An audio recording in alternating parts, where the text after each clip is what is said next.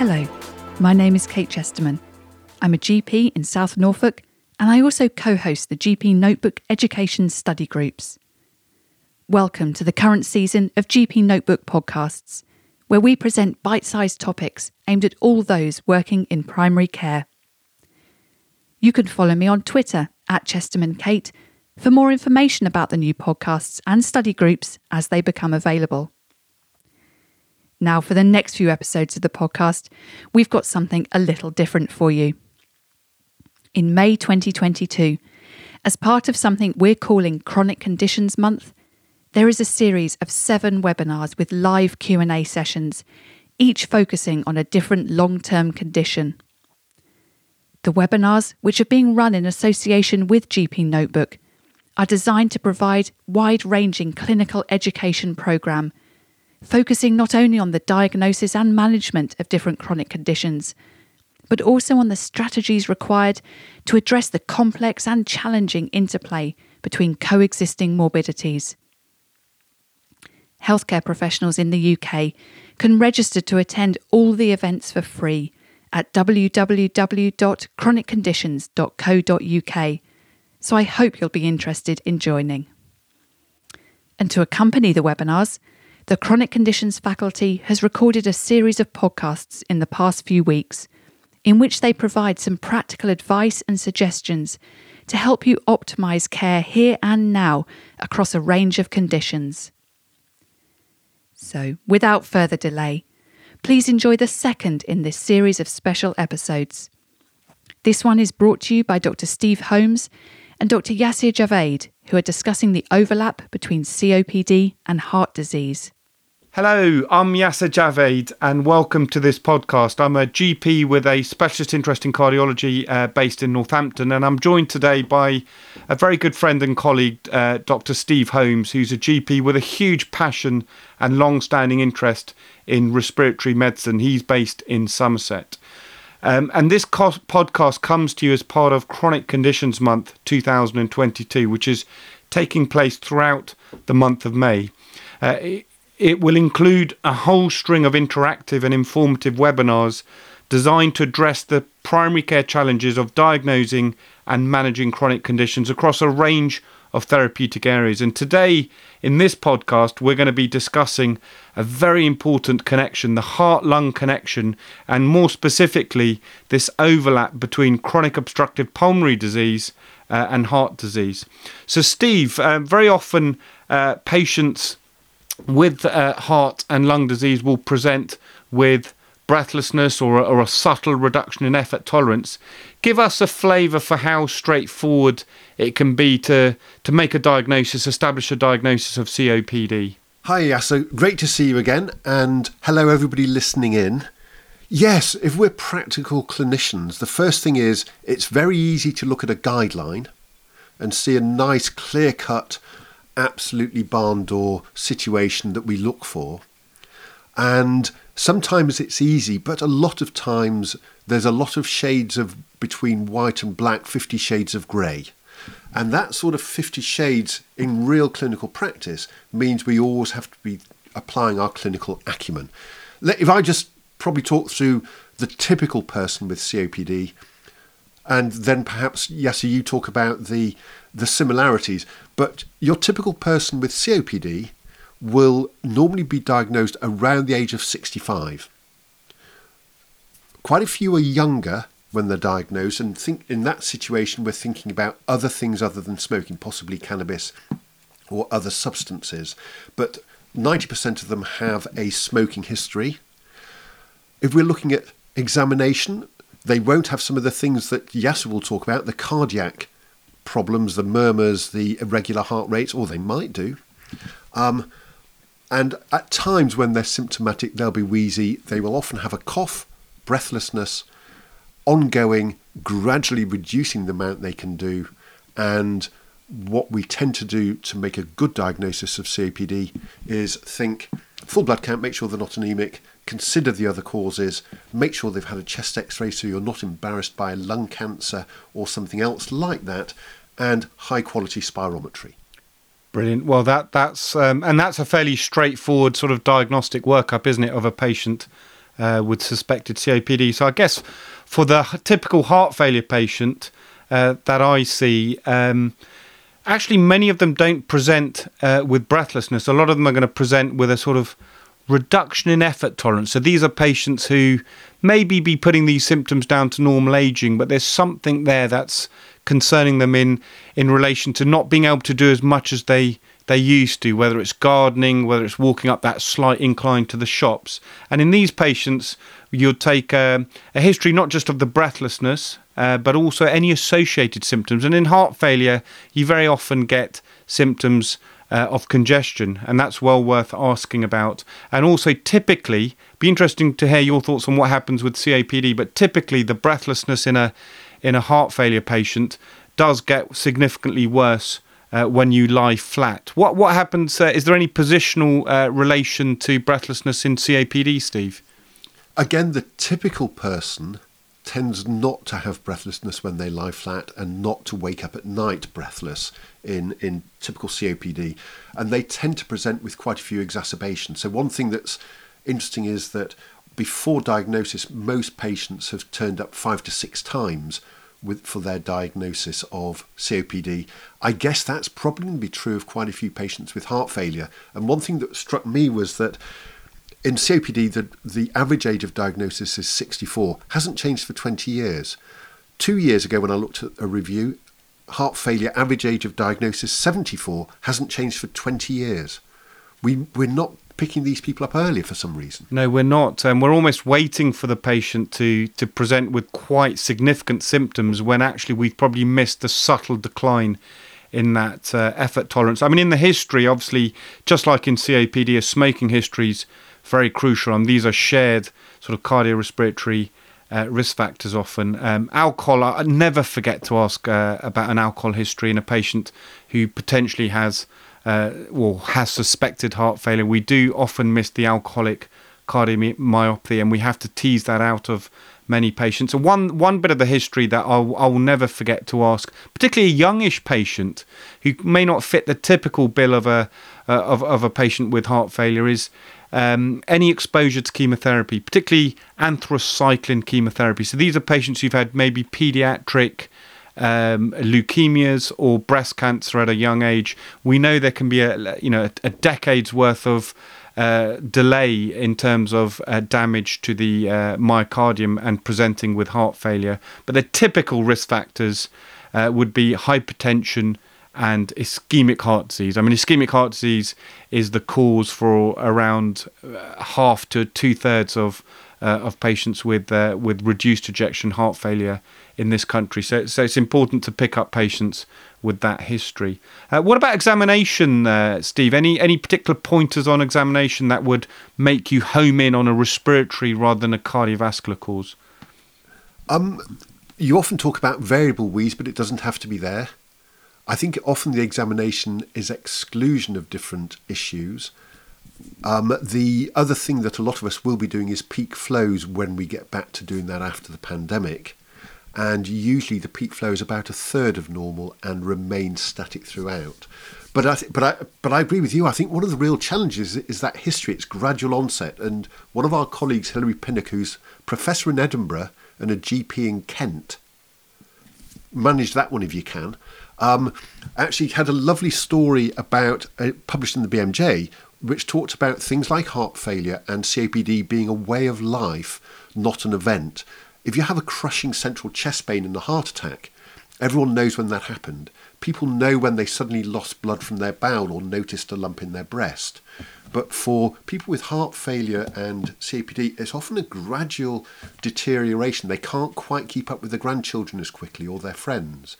And that makes it much more challenging for us in the clinical situation because they see it as a way of life. Absolutely. And often they adapt their lifestyle to suit their underlying diagnosis, to almost make them asymptomatic. And I think that's when it's helpful to maybe ask, husband, wife, children, that they often will notice that, especially if they don't see them, I see my dad maybe every couple of months, and I'll probably notice the decline more than he would if it was a sort of a more insidious onset. I think in heart failure in particular, there are probably more objective signs that you can identify. Difficult to find signs often. I mean, a raised JVP, notoriously difficult sign to find, particularly in primary care. But if you do see someone with a JVP up to the earlobes, that's a sign of quite significant right atrial pressure and congestion.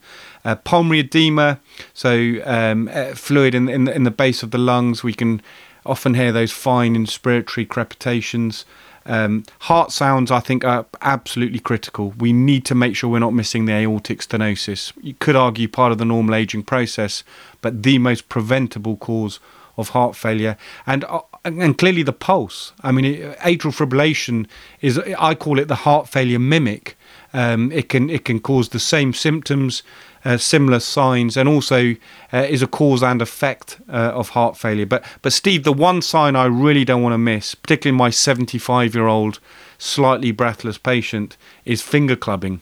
Because for me, finger clubbing is a sign of perhaps homing in on a likely respiratory underlying cause, particularly the pulmonary fibrosis. I mean, patients with cystic fibrosis, the classic cause of finger clubbing, often don't live long enough to present at the age of 75. I mean, I've never seen that, but clubbing for me just changes the flavour of that differential diagnosis.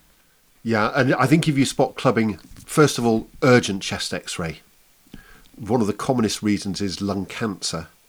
It can be an evidence of chronic ongoing inflammation, so that's your sort of bronchiectasis or at times the interstitial lung diseases. It's very, very rare in COPD. So if you're making a diagnosis of COPD on the basis of clubbing, it really is worthwhile thinking again.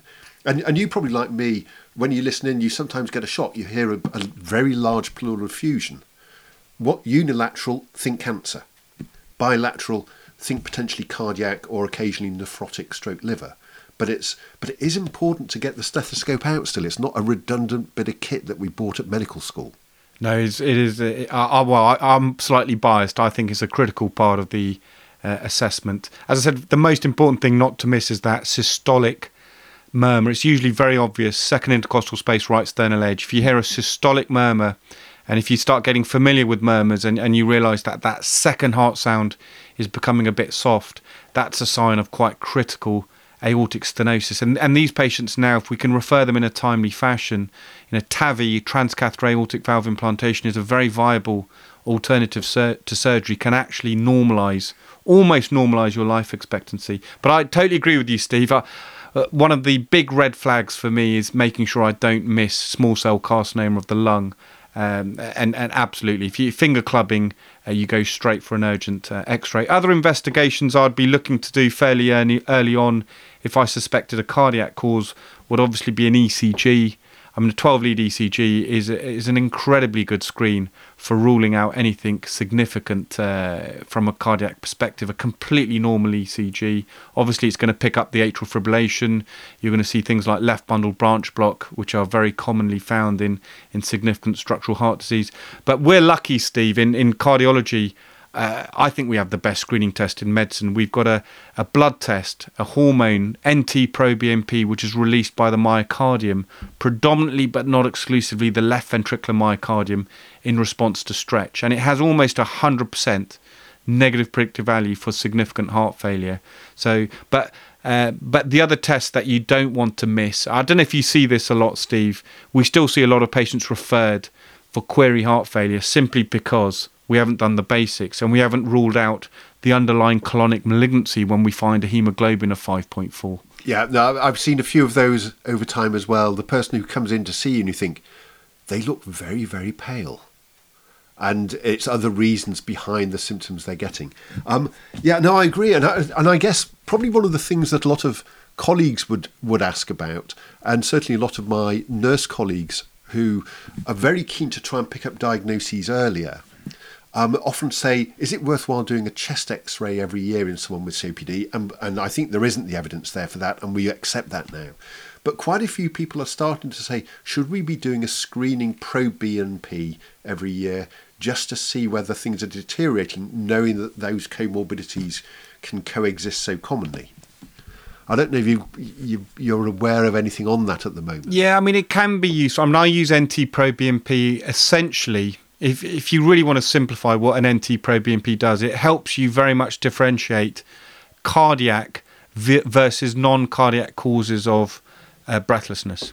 So I use it a lot in valve disease. As patients get older, they get a bit deconditioned. You don't know whether their worsening breathlessness is due to their deterioration of their valve disease or whether it's just age-related deconditioning. Then an NT-proBNP is very helpful. But I think to use it serially in a patient whose symptoms haven't changed, that's certainly not guideline recommended. And I think it possibly could open up a can of worms because there's lots of other causes of an elevated NT-proBNP, including age, which could end up meaning you do a lot more echocardiograms than you otherwise would. That fits in with the term vomit, victim of medical imaging and technology, where we start testing and then end up pushing people down roads that create anxiety and sometimes quite a lot of harm if you get into the situation of biopsying lung nodules or things like that. So, yes, the Americans are keen on that at the moment.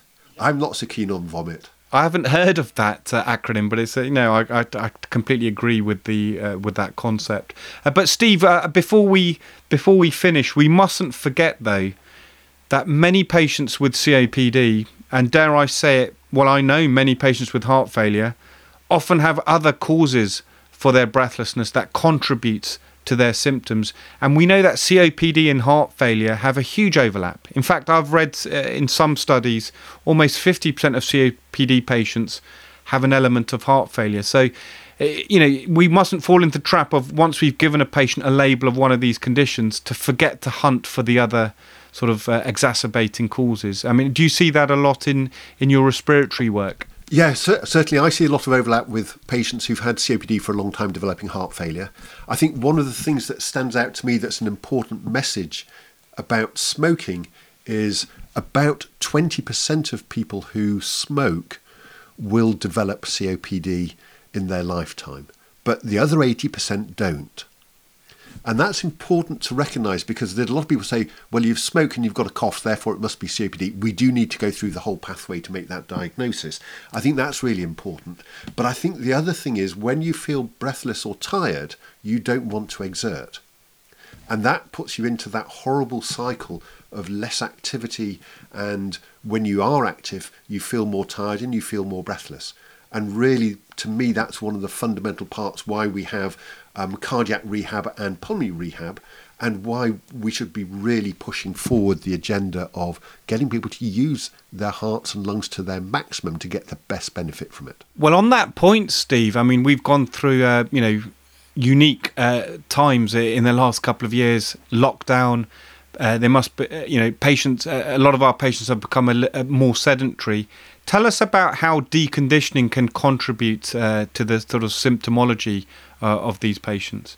Right. I think the first thing is to reflect yourself. If you're used to biking 60 kilometres or running 20 kilometres, and then you try and do twice that distance quickly or quicker, you find you get breathless.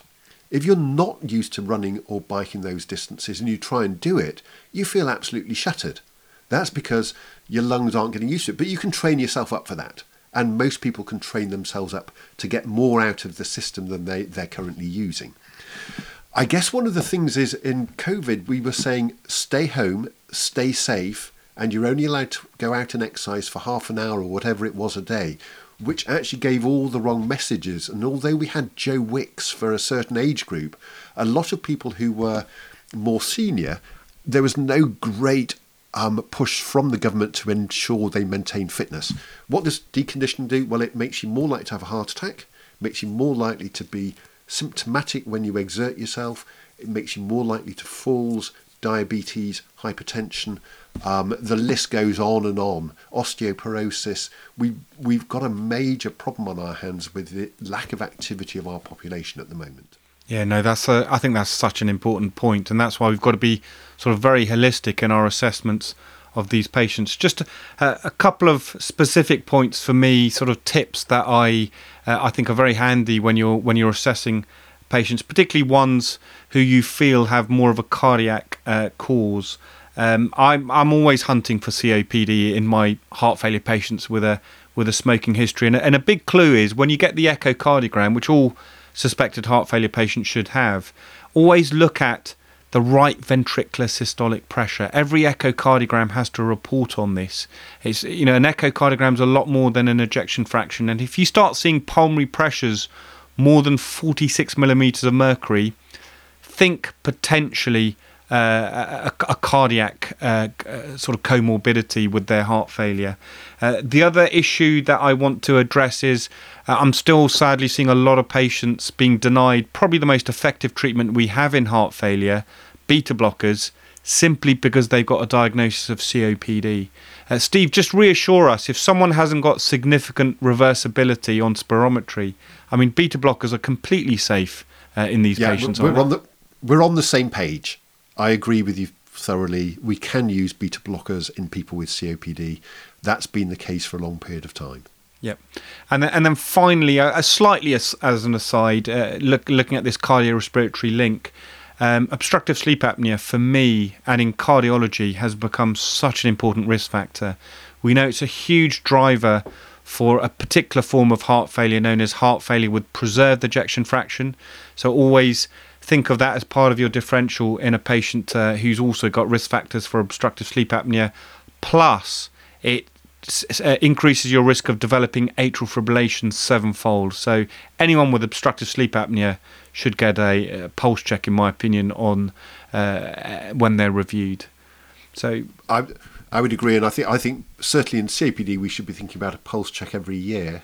I think in heart failure, the evidence for screening every patient every year probably isn't quite as good at the moment.